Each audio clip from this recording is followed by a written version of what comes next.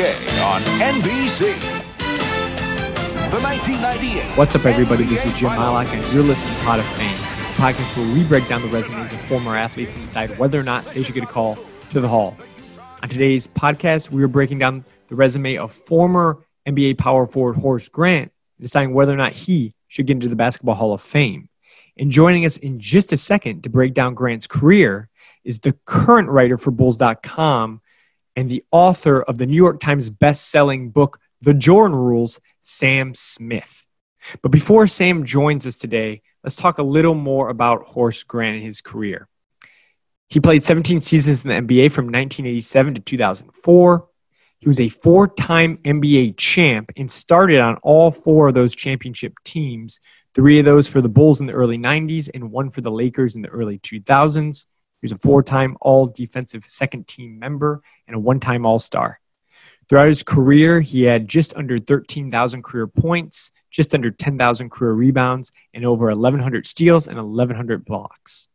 And the one stat I want to get to before we bring Sam on is actually something Sam and I don't get to during this podcast, and that's his career win shares. During Horace Grant's career, he had 118.2 career win shares, which actually ranks 47th all-time in NBA history. There's actually only three players ahead of him on that list who aren't already in the Hall of Fame today or aren't automatic locks to be in the Hall of Fame like a LeBron James. So that puts him in pretty rare company. And throughout the podcast with Sam, we really do talk about how much of a winner Horace Grant is and also, you know, how much should winning be taken into account when you're breaking down someone's candidacy. So we will get into that a lot more in just a second. So that's the quick rundown on Horace Grant's career. So with that, let's bring on Sam. All right. So I'd like to welcome to the podcast today the current writer for Bulls.com, former longtime sports writer for the Chicago Tribune, and author of several books, including the New York Times bestseller and one of my personal favorite sports books of all time, The Jordan Rules, Sam Smith. Sam, how are you doing today? I'm doing good, thanks. Awesome. So, Sam, today's topic, of course, is the Hall of Fame candidacy of Horace Grant. But before we get to Horace, and this relates exactly to him, I got to ask, earlier this year, and I'm sure you've been asked this a bunch, the Last Dance documentary came out. It covered, the MJ era, the 98 season, and Horace Grant was a big part of those early 90s teams. But I got to ask, you were in it a number of the episodes. If you had to give a Roger Ebert 4-star ratings for that documentary just from pure entertainment value, how would you rate how that documentary went? Well, I'd certainly hardly be the only one. I thought it was great.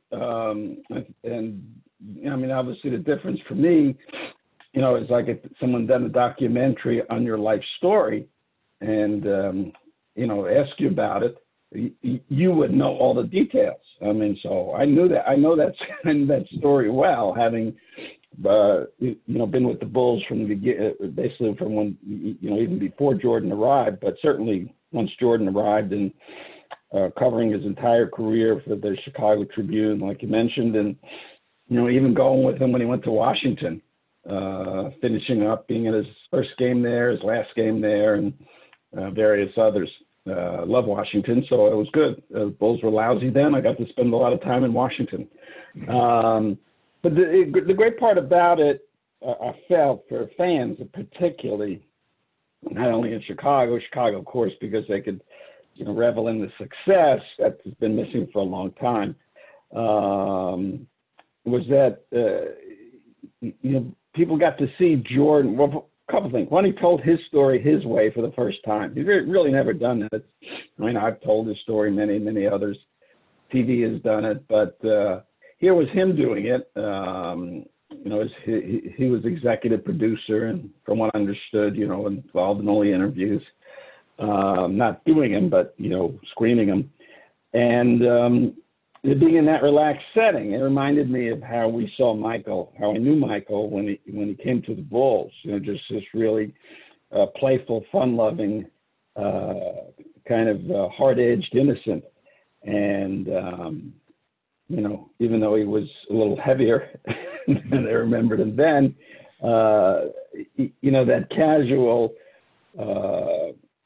fun-loving, attacking Jordan, verbally attacking, was there to see, as a background commentary on, on all the events, of his career, essentially. Because it really wasn't about The Last Dance, which I thought. I was confused when they initially had come around and done interviews. I thought it was going to be basically on that last season.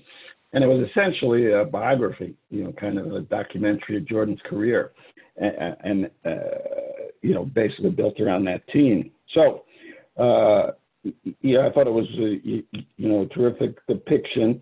Obviously, any story about you that you're involved with makes you the hero. And Jordan was going to be a hero anyway because he was Michael Jordan, and we're still debating greatest ever. And if LeBron, whatever LeBron does, and rises up again. So still he's a hero, but, they joked at the time, it was based on a true story. There were some elements left out, some put in. But all in all, it was, it was great theater. It was great fun, and it was, a great, a terrific bomb kind of at that time, with the start of the shutdowns of the virus and sports basically being eliminated. So the timing was great, but it would have been a great, a documentary at any point. Yeah, and it definitely gave us something to look forward to when sports got shut down there. And this might be a dumb question, but was there anything across all those hours of the docuseries, that 10-part series, was there anything that you actually didn't know already or caught you by surprise, or maybe you even forgot about, or was everything you saw in all those episodes, you knew all of that already? Yeah, I think I did. I didn't fully know. I knew that, the skeleton nature of his relationship with the bodyguards, because they were always around. That's who he hung around with. In that last three-peat, he didn't have the bodyguards for the first three-peat, and the second three-peat when he came back and his celebrity had grown to such levels. He had the 5 or 6 guys with him all the time. So I knew then they were both security guys for a long time. But I didn't fully know the intimacy of the relationships he had with them. I knew he wasn't very close with his teammates. He never went out with his teammates, and as you saw, he was with those guys all the time, and he really bonded with them. Really because, his teammates, for the most part, and with an older team, but, Michael always, was a very mature sort of young person and close with his dad, as he showed, and was more comfortable in the company of older people. And those security guys were older and, formed sort of a cocoon of protection for him. But he also liked that give and take with more mature guys rather than, running around with some of the kids on the team. Not that they were kids with Steve Kerr and Bill Wennington, Longley, Judd Bushler, a lot of, veteran kind of guys. Yeah. So, and I could talk about Michael Jordan all day, but the topic today is Horace Grant. So we'll get to that now. And he was, of course, Jordan's teammate on those first 3 championship teams before he left for Orlando, and then he actually won one later at the end of his career for the Lakers, along with Shaq and Kobe in 2001. So what we'll do today, Sam, is we go through 3 short segments here in the beginning, and then we do case for, case against for the Hall of Fame candidacy of Horace Grant. So our first segment here, it's really just what comes to mind. So Sam, it's pretty self-explanatory. When I say the name Horace Grant, what's the first thing that pops into your mind? Overlooked, hard, incredibly hard work. He sort of Horace was the kind of player we see so often and take for granted. No, maybe a pun intended briefly there. We practice, we talk about and we celebrate hard work in those elements and bonding and glue guy kind of things. And Horace was all those, for the teams he played on. That was, why he played on such successful teams so many times. With the Bulls, obviously, a championship team with the Lakers, and then when we basically replaced him with Karl Malone, they didn't win, even though Karl Malone was first ballot Hall of Fame type player, one of the greatest scorers in the history of the league, and Horace is not completely overlooked, certainly not in that category, but yet providing the elements, doing what's necessary to complement the other players. And players like that, there are many in sports who don't get the credit, and they got a lot of credit. He made money and famous, whatever, and so everybody gets credit. It's like nobody, you hear go, he doesn't get credit, and everybody gets some credit because they're professional athletes. But a player like Horace gets overlooked, and particularly when you play with someone like Jordan or LeBron or Wilt. Whatever it is, say Jordan scores 35 points. Well, you need 105 points to win the game. There's a lot of the points being scored. Somehow the other team's being stopped. Jordan's not guarding five guys, or LeBron's not guarding five guys. But when you're in the company of superstar attractions like that, and that's why you see very few of their teammates usually make all-star teams, because they gather up so much of the oxygen around a team and so much of the attention of the community and the media, that their teammates, not because of them, they're not trying to do that necessarily, but just because of who they are, their teammates tend to be overlooked some. And, that was always an element kind of Horace's career, because he didn't need to do all the scoring that usually gets you on an all-star team. He just needed to do the other teams, and we don't generally in the media reward that. We like to talk about it and how important it all is, but then we don't give anybody any prizes for it. Yeah, no, and you couldn't be more right on the, Jordan's shadow looms so large. And your point about the All-Star games, the only All-Star game Horace ever made was the year Jordan retired in '94. And I think B.J. Armstrong made that team too as well. So that was the one year he left. And of course, Scottie was the guy then, but the other guys could actually get a little more recognition. And that was the only year he got there. And to the point too of him underlooked, that's exactly what I have written down here too. I mean, even when it comes to, not even maybe getting in the Hall of Fame for Grant, but even being nominated. If you look at who gets nominated every year, last year, for example, there's players on there. Horace Grant was not, for the record, nominated last year. There's people on there from the 90s, like Muggsy Bogues, Mark Jackson, Michael Finley, good players, but I don't think they honestly have the championship pedigree of a Grant, or, I think they were similar kind of role players on some very good teams. They're all getting nominations, and Horace Grant's not. And I think, again, to your larger point, it's Michael Jordan they were playing along. These guys, none of these other guys I named were playing along Michael Jordan. They had a little more spotlight on them when they were playing, and around voting time that's coming up. But it is, when I see those names of who's being nominated and Grant's name's not coming up, it is a little confusing. When you look at their career numbers, they're very similar, but then he has the championship pedigree that some of those don't. So I think overlooked is the best way to describe him.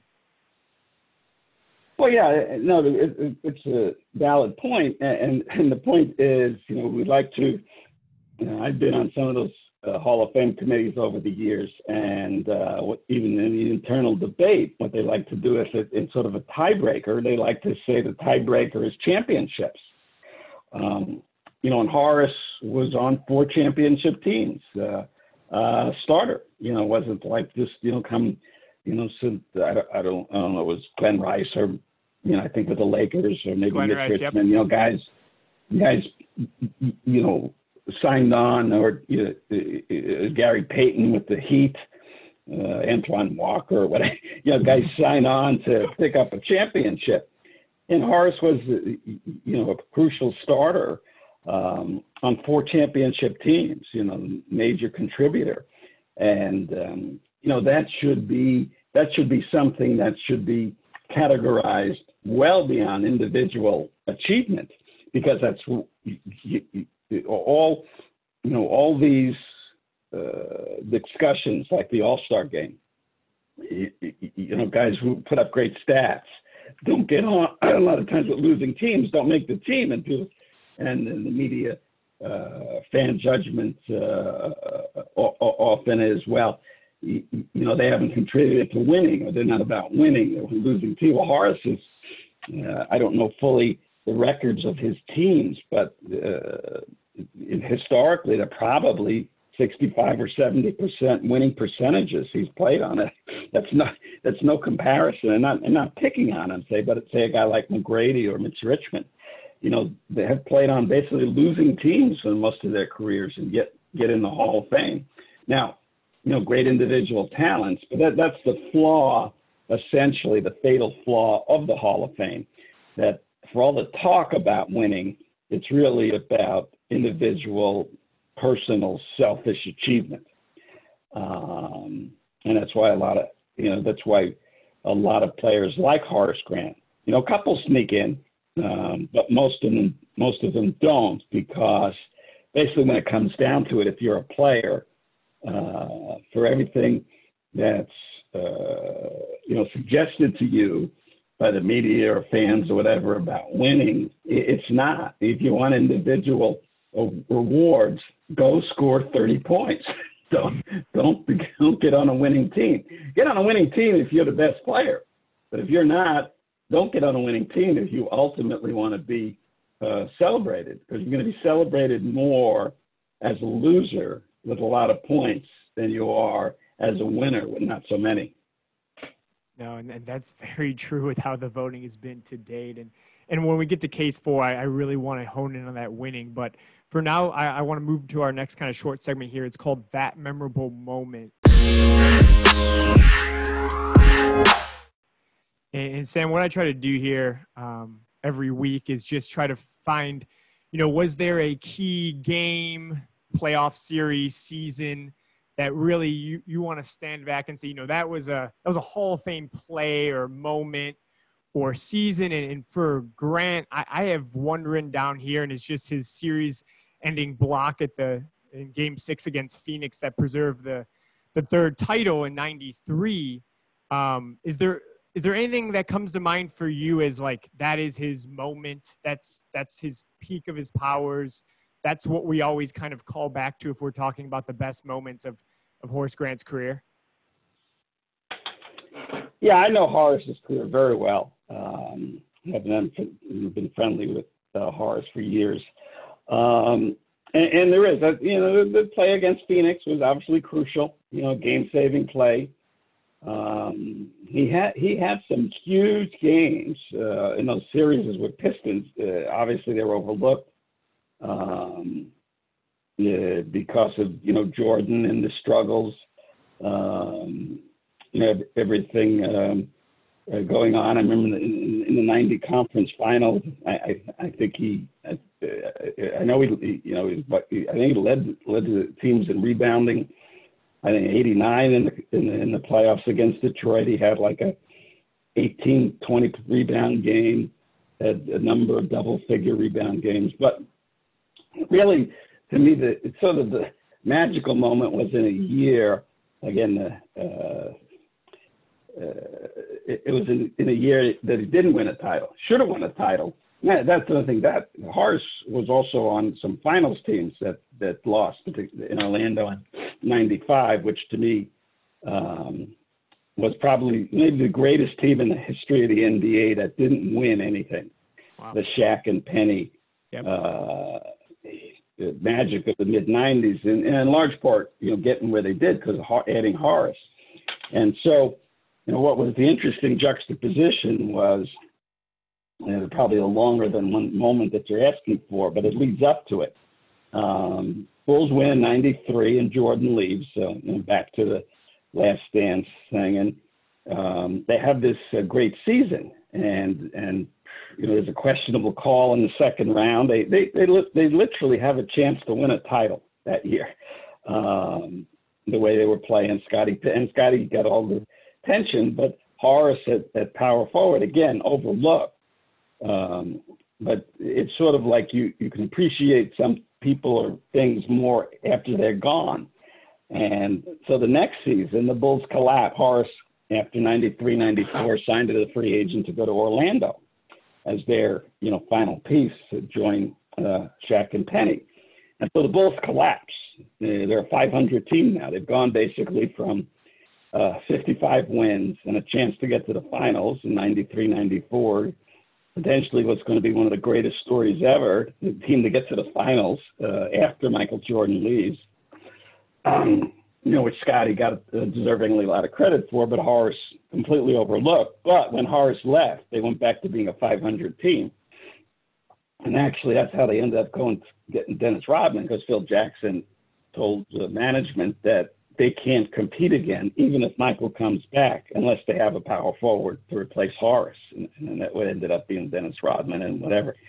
So anyway, Jordan returns in March of 95. Famously, I'm back, and it looks like, of all things, the Bulls are going to go to the finals again. Of course, and, the mystery and the mastery of Jordan is that's of course the story. And so they win the first round series against Charlotte, good Charlotte team, and Alonzo Mourning, and potential Hall of Famers like Muggsy Bogues. And so in the second round they play the Magic, and Horace has an absolutely dominant series. Horace is the best player in that series. Had a 4-game stretch in which he averaged 22 points and 14 rebounds right up to the last game, and basically hits the winning shot in the United Center to put the Jordan out of the playoffs, and that leads to Jordan, going to make the movie, set up the basketball, court, and work himself into this frenzy to come back in 95, 96 to win. And it does beat the Magic, and Shaq leaves and goes to the Lakers at that point. But it was that series that essentially Michael and Phil challenged Horace. I know that granular history has not even been there, but what they did was they challenged Horace, and a good part of it was Michael. Michael said, Horace can't make shots. Let's double off him. And they doubled off Horace and challenged him to make shots, and he did game after game after game, and hit big shots actually every game they won. So even though they had Shaq and Penny at that level was his very equal of Kobe.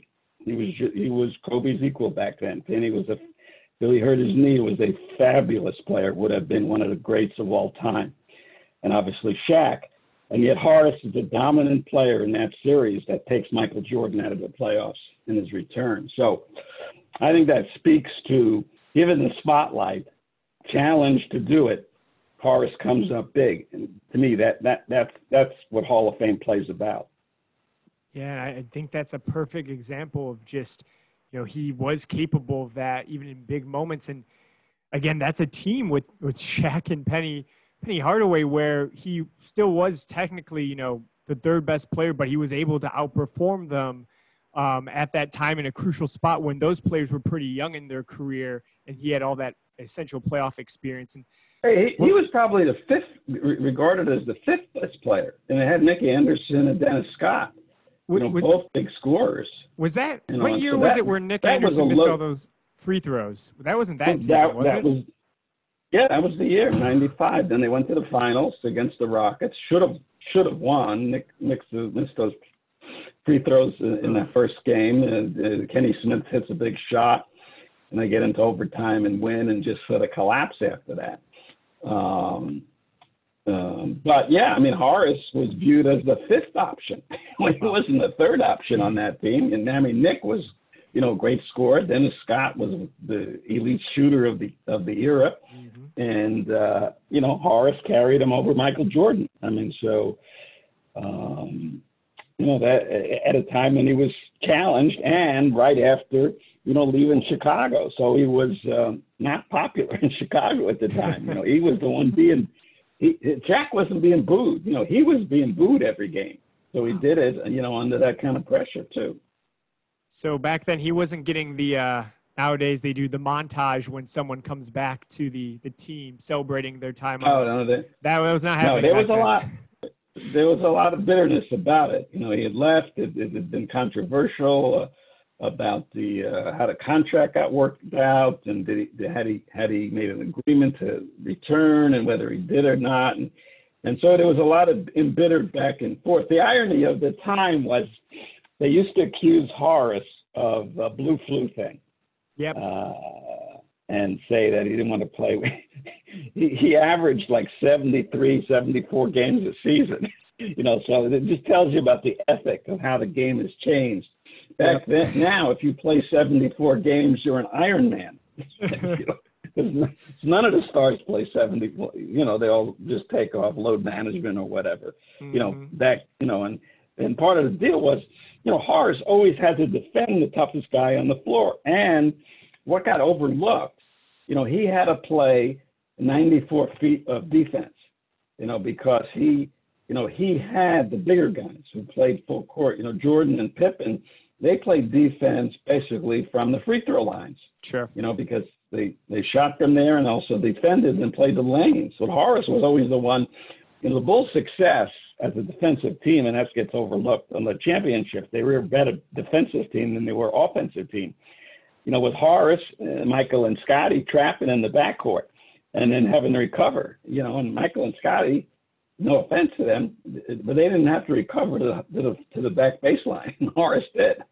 So he's running full court defending on top of all that, which is completely overlooked. Yeah, no, it definitely was. And again, back to being overlooked. So before we get to the kind of the case for, case against, the last short segment we have here is called And Twins. Love quarterbacks eating dirt, pom-poms and short skirts, fans who won't quit, and those twins. And Sam, the only thing here is there anyone in the Hall of Fame today that reminds you of or played similarly to Grant or has a similar resume in terms of championships or accolades? Well, one who, to me, who would be somewhat similar, he was more celebrated because of the All-Stars or whatever, but would be Bobby Jones. Who I think recently got in the last couple of years. Yep. But was a role player, defensive particularly. I think Horace scored more than he'd scored. Bobby used to start games for the Sixers, as I recall, but then they'd take him out early. He'd play in 9 minutes and then come back and start the second half or something. Didn't play quite as many minutes, but, was a defensive role player around stars, playing with Moses, playing with Doc, Maurice Cheeks, who got in the Hall of Fame. What's his name? The shooting guard would have been a Hall of Famer. Didn't hurt his foot. But, a completely loaded Sixers team. And, but the difference with Bobby is Hall of Fame voters. And like I said, I've seen this process in action. A lot of the voters, because they get ballots around the country, really didn't see a lot of these players play. And so they start looking up the records and they say, well, how many all-star teams, how many all-defensive teams. And, Bobby got included on a lot of those, which Horace didn't. I think he was 3 or 4 all-defensive teams. Like you said, just one all-star team when Jordan left. So, he passed muster on those things. But, they were similar in not completely the style of play, but their roles for the team, what they meant for the team, how they played, and the gaps they filled. And the other thing, we didn't discuss that I think would make, Horace a Hall of Famer, maybe maybe you say there's another segment. Maybe I should wait and get to that. So there's a segment about should you be a Hall of Famer or not? Yeah, let's wait. It's wait right after this. So we're going to get to that in just a second. I just want to make the point. Bobby Jones is an excellent call here. I actually overlooked that quite a bit. And Bobby Jones was on 11 all defensive teams. As you said, Horace Grant was on 4. But if you look at their actual, and Bobby Jones only won 1 championship. He was a member of that 83 Sixers team. But Bobby Jones, like statistic-wise, which I think is a big knock against Horace Grant, Bobby Jones' career average was 12 points per game, 6 boards. Horace Grant was almost exactly the same. It was 11 points, and it was 8 boards. And then his defensive numbers actually look better if you're just looking at stuff like blocks and steals. So that's a great comparison. The ones I had down, I was just looking at people that were part of championship teams. I was actually looking at the early 70s when the Knicks won those 2 titles. A lot of those players got in the Hall of Fame, and some of them rightfully should just based on stats alone, like Walt Frazier and Willis Reed. But when you look at people like Bill Bradley and even Dave DeBusschere, I think he was a better player than Horace Grant. But, he wasn't the main scorer. He was a great defensive player. He was a little different player because he could shoot the ball from a distance where Horace couldn't. But those are guys who played a major role on some championship teams. And they don't have, crazy accolades. They don't have crazy career stats, but they were a part of that winning culture and winning team that propelled them to the Hall of Fame. Again, maybe there just wasn't someone on that team like a Michael Jordan that overshadowed them. They were looked at as more of a team, where the Bulls were looked at more as Jordan and maybe Pippen. No, I'll tell you why. And those are good examples. Bradley, they sort of made the case also because of college and what he did at Princeton and like that. And you're right, the Busher. I knew those teams well, having been in New York at the time, where I grew up. But those guys, and you can make the case for it, but there was incredible Hall of Fame bias for the East Coast then. Yeah. Celtics obviously dominant, early on, and justifiably they'd won. But the Hall of Fame voters almost exclusively did not have Western voters back then. They only knew the Eastern teams. Sure. And so if you looked at some of those classes that went in back then, it was all players from the East, a huge number. And so the Knicks were a very popular team among the media. Media was voting. The majority of the media was located in New York.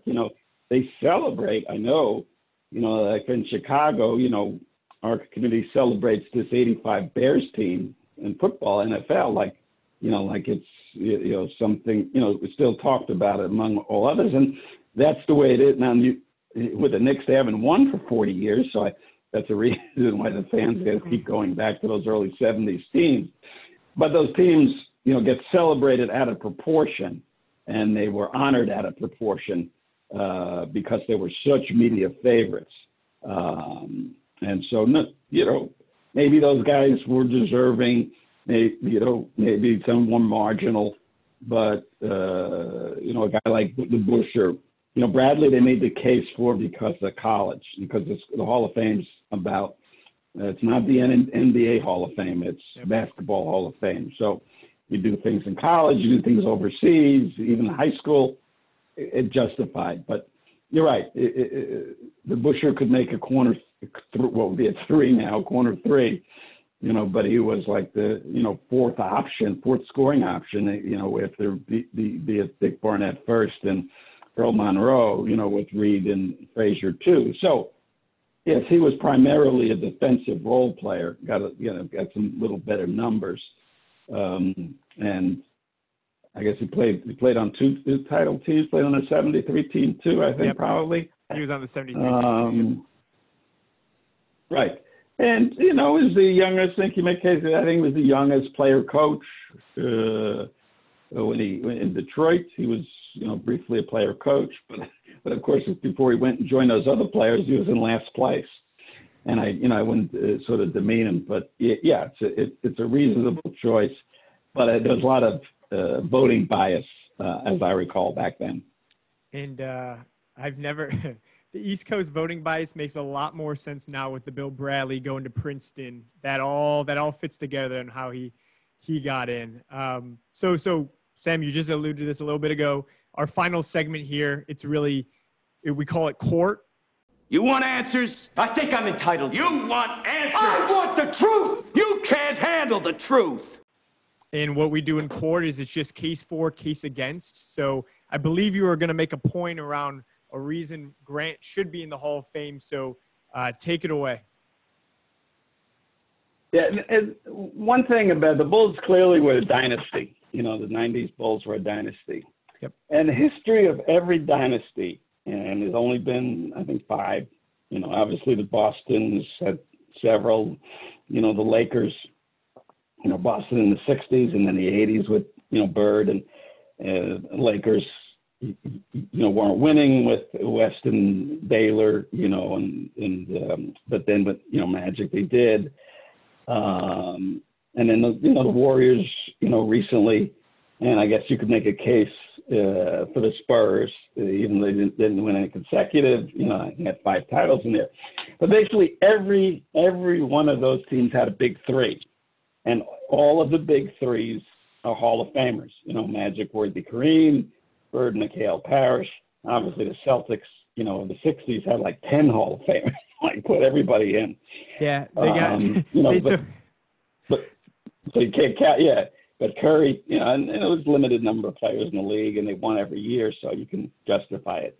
You know, but Curry, Thompson, and Durant are all going to be in the Hall of Fame. You know, Robinson, Duncan, and actually, you know, Manu going to be in the Hall of Fame.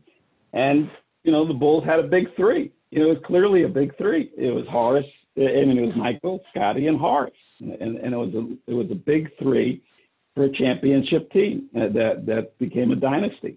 And so, you know, on that level alone, on that basis, they would be the only dynasty that didn't have, you know, a big 3 in the Hall of Fame. And so that's how I would make a case. I don't think Horace is going to ever get in the Hall of Fame. You know, like you pointed out, he didn't get nominated compared to guys like Muggsy Bogues or something, which I wasn't even aware of. You know, but what will forever work against him, and that's why I appreciate your doing this, will forever work against him and players like that, like him. You know, there are a lot of winners. You know, Robert Horry, you can make a case for the Hall of Fame, you know, because of, you know, now he moved around a lot, but everywhere he went, he made a big shot that helped his team, you know, ultimately. But players like that, when it gets down in history and the committees sit down and they look at the record and they go, well, he only made 1 all-star team, or, oh, he only made, you know, 2 all-defensive teams. They're not celebrated traditionally by a different group. You know, the media evokes those things for the most part. And, you know, tends to overlook or tends to reward a lot of those players, particularly the players who play in the shadow of so many great players. So, you know, a player like Horace Grant doesn't have the resume, you know, meaning, you know, only all-star appearances or all the scoring titles, say like a Mitch Richmond. So he gets eliminated when the committee sit down and they go through and they add up, you know, the Emmy Awards or the Oscar Awards. And they say, well, he doesn't have any. We can't put him in the Hall of Fame. We can't give him a lifetime award. But if you look at his track record and what his teams did and how much he meant to those teams, there should be those players should be honored, but they basically, for the most part, have never been honored by the Hall of Fame. Yeah, and I was earlier. I have the dynasty thing you went through. I have those exact same notes down here. So when you jumped into that, I thought you were somehow looking off my notes here. But those 50, 60 Celtics teams that you were talking about, 9 Hall of Famers. So they pretty much have almost inducted those entire teams into the Hall of Fame. The only dynasty that really happened, because you went through them all, the Lakers with Kobe and Shaq, those are the only two kind of top guys. Like Glenn Rice is in the Hall of Fame. And then, the third best player on those last two championship teams there was honestly like Derek Fisher, who is not in the Hall of Fame. So out of all the dynasties he went through, that's the only one other than the Bulls' first one. But I want to get to a couple stats here, kind of just pulled up. It is tough when he doesn't have the personal numbers, as we keep going back to. But the 4 championships, that's a little rarer than I thought. Only 37 players in NBA history have 4 championships or more. And about 70% of those players who have 4 championships or more are in the Hall of Fame or are automatic locks to be in the Hall of Fame. So there's only 12 players who have 4 championships who are not in the Hall of Fame. And only one of them has made an all-star team, and that's Horace Grant. So the other 11 are completely role players, were never good enough to make an all-star team. The only one is Horace Grant. And I know it's only one, but still it shows that he was actually, based on everyone else in the Hall of Fame already, championship-wise, he maybe should get a little more consideration around that fact. That's a great statistic I was unaware of. And also, he also made another finals, and so with Orlando. Yes. Again, if Nick Anderson hadn't missed those free throws, maybe he'd have titles with 3 different franchises being a starter.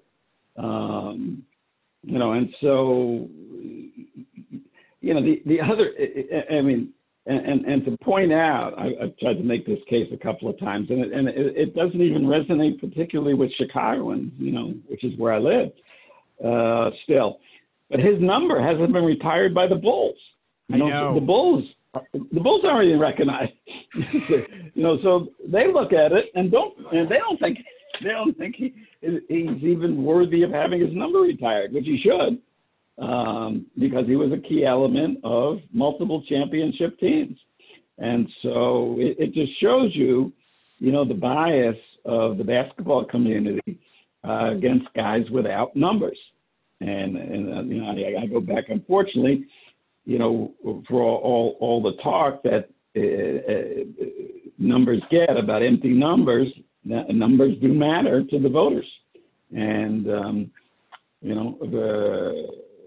like we talked about before, a guy like Bobby Jones, got honored in great part because he made a lot of the, all defensive teams, and I don't know how many all-star teams.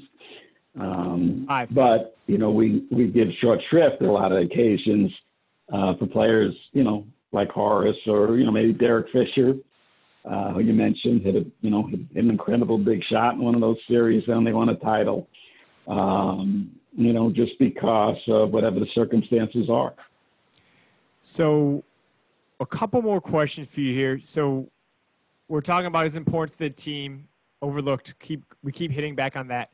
Sam, as someone who was around the Bulls during this time, you were watching all the games.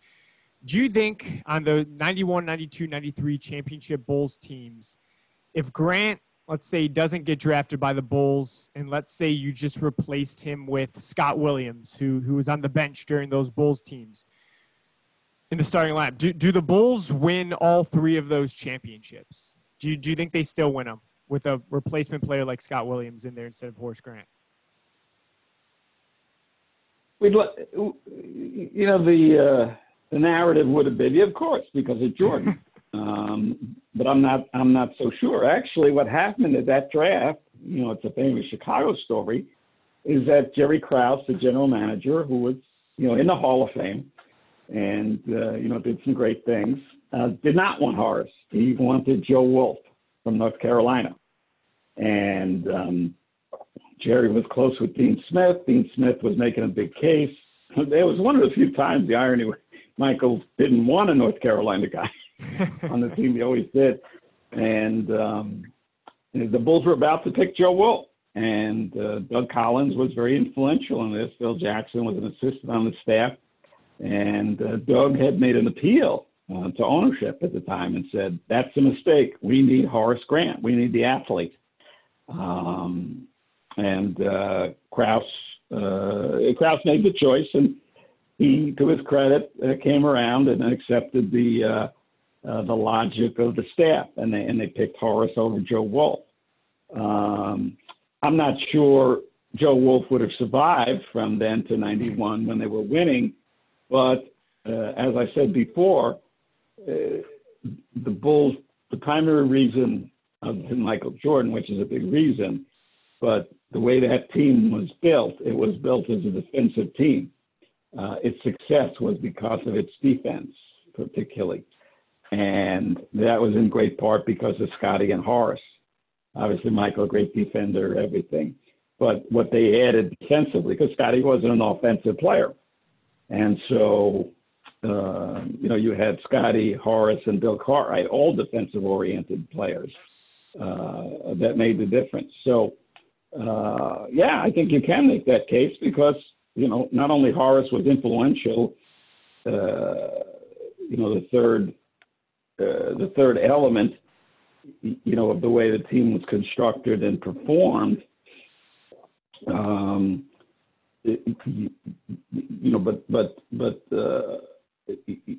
also who he had to defend. He was always defending, the toughest player on the toughest big player on the other team. The most aggressive, bigger scorer, whatever the case, he would switch on to. So to have somebody like that, who could run the court athletically, with Michael and Scotty, and the Bulls fast break was very famous, with that group, but also be able to trap and defend like they did, and to take an athletic, big on the other end. That's an important element. And just the notion of the year Horace left, the team essentially collapsed from a 55-win team to a team that was barely 500 until Jordan returned, demonstrates the immediacy of his impact. No, it really does. And then last thing I want to get to here, when I even think back to the Bulls, they won the 6 championships in the 90s. I always think of Scotty, Dennis, and Rodman as the big three. And of course, Rodman came around for that second three-peat and kind of filled the role that Horace did for the first 3. However, if you really look back, and I think the Last Dance really showed people that don't follow basketball too closely, all the extracurricular activities Rodman had going on in the 98 championship at least. And you look at some of Rodman's numbers, they weren't as impressive as I maybe originally thought. And of course, he's in the Hall of Fame, I think, more honestly for his time on the Pistons than on the Bulls. But would you say, I guess, who would you say had a larger role in the 3 championships they won for the Bulls? Do you think Grant played a larger role for the Bulls, or do you think Rodman played a larger role for the Bulls? Well, it really wasn't even close. I mean, I know, because of Dennis, and he drew so much attention to himself and all of that. Yeah, he's in the Hall of Fame for what he did with Detroit. And, he didn't make an all-star team with the Bulls. I know that. I think he did a couple of times with Detroit, I think. Didn't even start. He wasn't even a starter on some of those Detroit teams. But obviously leading the league in rebounds and all the numbers he put up. But I know because of the affection the media and the fans had for Dennis, his contribution was considerably outsized. Tony Kukoc was a much more vital player on that second three-peat than Dennis. And in fact, Tony had to play power forward most of the time because Dennis was out so much between his suspensions and his injuries. He missed like 50 games the first 2 seasons. It was with the Bulls when they won. So, they could barely count on him half the time, not only because he was going off to Vegas or whatever the Last Dance showed, but between the suspensions and a lot of injuries he had, I think he missed like 20 games the first season, and then he missed like 25 games the next season. So he was just a part-time player a lot of the time. And so it was Tony who was playing all those big minutes at power forward when he was really a point guard. Tony did a tremendous sacrifice, and Tony will be in the Hall of Fame. Tony, talking about overlooked guys, I don't want to get to another story, but Tony might be the most overlooked guy in the history of the game, not to be in the Hall of Fame, because what he did in Europe, what he did with those Bulls teams, how much he sacrificed. And basically, because he wasn't a favorite of the media and, not a great English speaker at the time and everything, was sort of ignored, because of Dennis with all his antics and, all the off-the-court stuff. But Tony was a much more valuable player from a basketball standpoint for those second championship teams that Dennis was. I thought we were about to go into a Tony Kukoc episode, which I am trying to get scheduled because he definitely has a very strong case, but that is definitely for another day. And then, Sam, we've gone through, that was a case for. The case against, I think we've hit most of these points. He just doesn't have the accolades that most people in the Hall of Fame do. And as you said earlier today, it's almost, if you're a little more selfish in your team where you're doing everything yourself, even if you're not winning, you get in. We've gone over it time and time again, but only one all-star team, 4 all-defensive second teams. And if you even look at his best statistical season in his career, it was that 94 season with the Bulls, but he averaged 15 points a game, 11 boards and 3 assists, all career highs. But of course, that's nothing close to what most Hall of Famers would call their best season. And then even if you look at his career, he played 17 seasons in the NBA, but he didn't even, accumulate that high of stats. If you look at NBA history, he's 204th all-time in points with just under 13,000, 47th all-time in rebounds with just under 10,000, and 67th all-time in blocks with just over 1,100. So again, great statistics, but I would say most would say not Hall of Fame worthy. And if he wasn't on championship teams, I don't think we'd even be having this conversation. But again, we've talked about championships are very important, and I think are a little bit overlooked today by the Hall of Fame, which seems a little backwards, as I know when we're looking at some of the best players of all time, all we care about is how many championships they have. That's the biggest knock probably against LeBron right now compared to people like Jordan and others. So it is weird that for the best of the best, that's all that matters. But if you're a second or third best option on a championship team, it doesn't seem to hold as much weight, especially in Horace Grant's case here. So with that, Sam, the last thing I usually ask people, final verdict of whether or not Horace Grant is a Hall of Famer. I like to ask 2 questions here. It's one, do you personally think he deserves to be in the Hall of Fame? But then the second question is, do you actually think he'll ever get into the Hall of Fame? I don't believe he'll ever get in the Hall of Fame, and probably doesn't deserve it on the basis of the way the Hall of Fame has set up its standards. And to get in the Hall of Fame, you have to be a multiple All-Star and multiple individual. Despite the emphasis, and as you say, on winning and being a part of winning, the Hall of Fame is about individual achievement, and maybe it should be.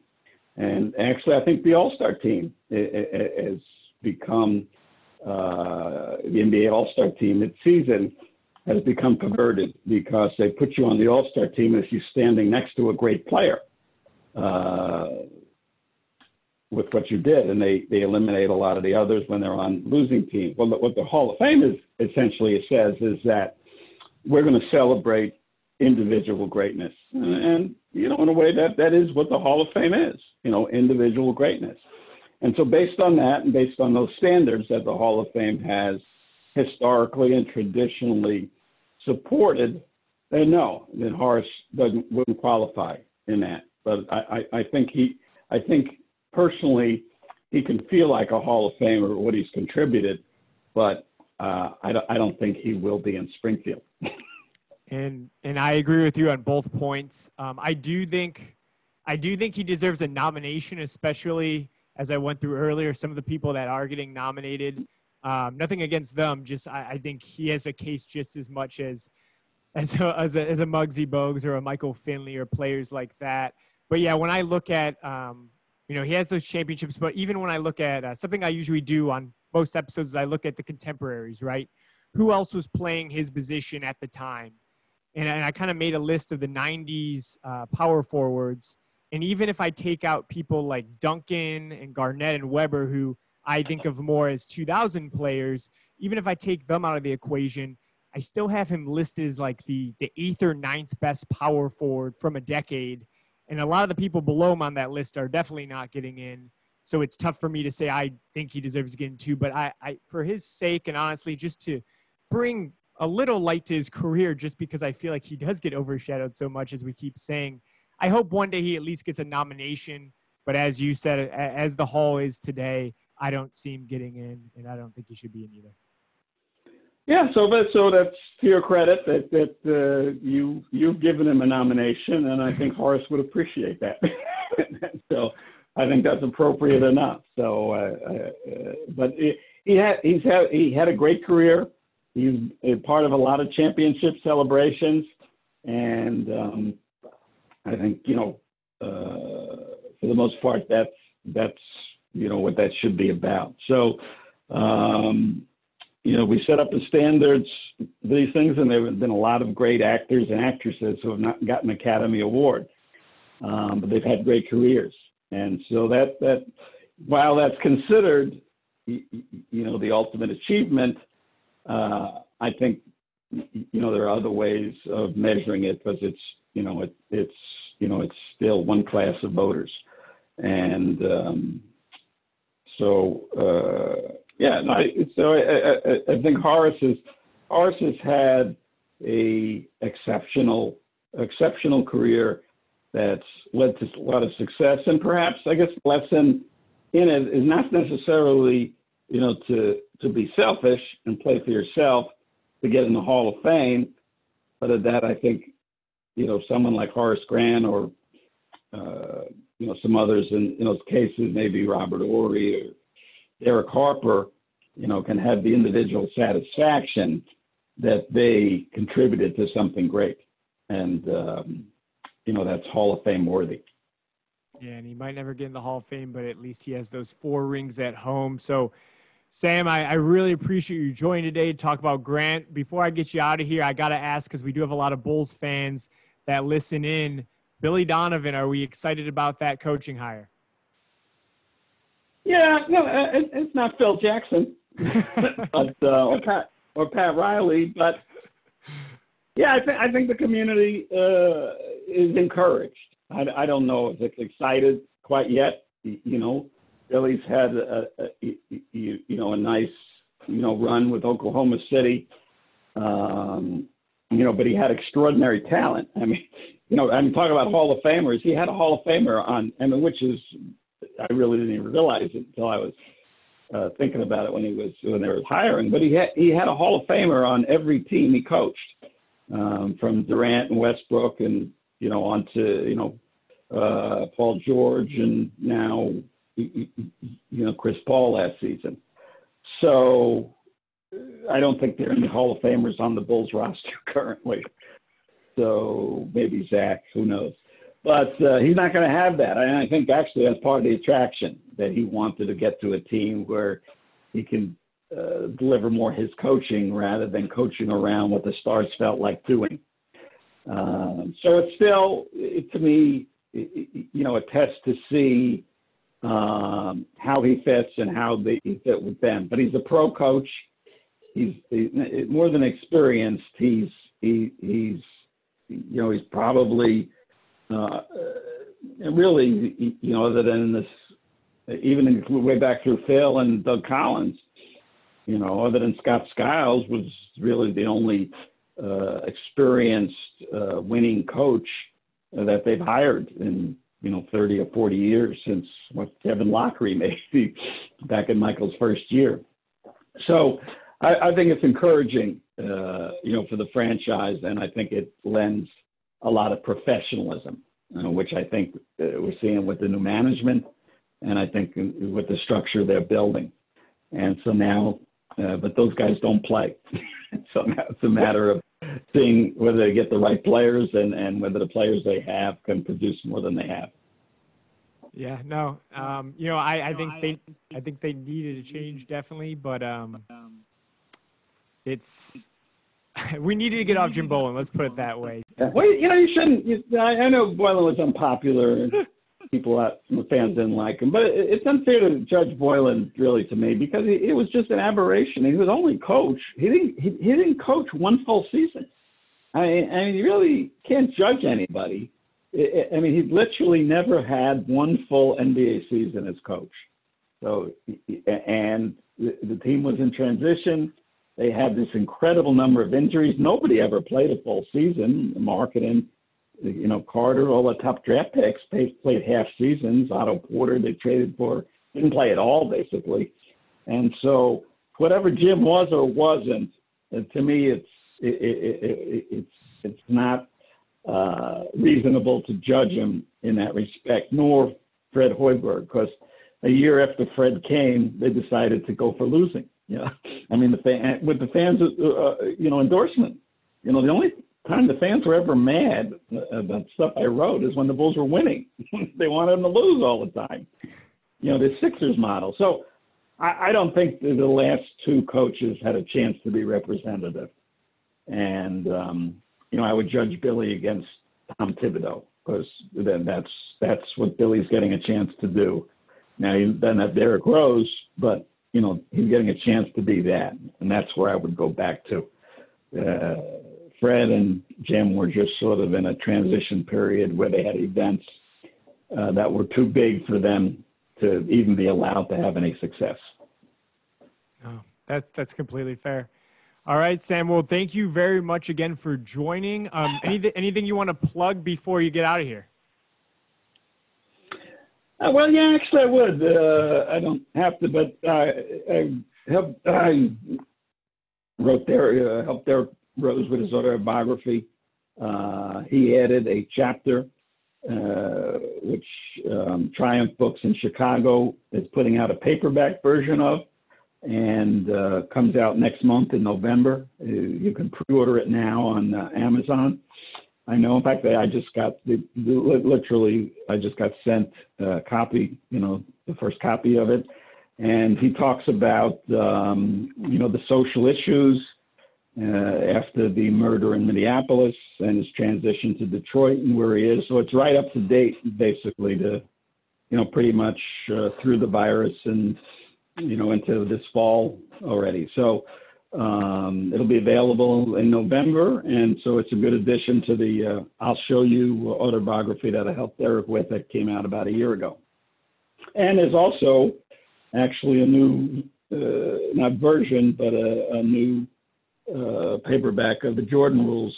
I think it's going to come out in November also with, I wrote a new chapter about The Last Dance that I added to that. So while I was basically doing nothing the last 6 months, I did a little bit. So anyway, it sounds like I'm not big on promoting myself, but I will mention those two things. No, you should. And I mean, I'll probably pick up myself at minimum the second copy or the new reprint of the Jordan Rules. I've reread that quite a number of times, so I'll definitely be picking it up. So everyone, make sure pre-order book on Derrick Rose. If you haven't read the Jordan Rules, I strongly advise you to read it. It's what honestly really got me into sports. But with that, Sam, I'll let you get out of here. So again, thank you for joining, and listeners, please pick up those books by Sam. All right. Good luck. Good to talk to you. Take care. Take care. All right. So that concludes today's podcast. I want to thank Sam Smith again for coming on today to talk about Horace Grant's career. As you just heard, our final verdict was Horace Grant is not a Hall of Famer. But nevertheless, he was a winner, and he had a great, long NBA career where he, resulted in 4 NBA championships for him. So with that, if you haven't already, please subscribe to us on Spotify or Apple Podcasts. Leave us a rating, and we will talk to you next Monday.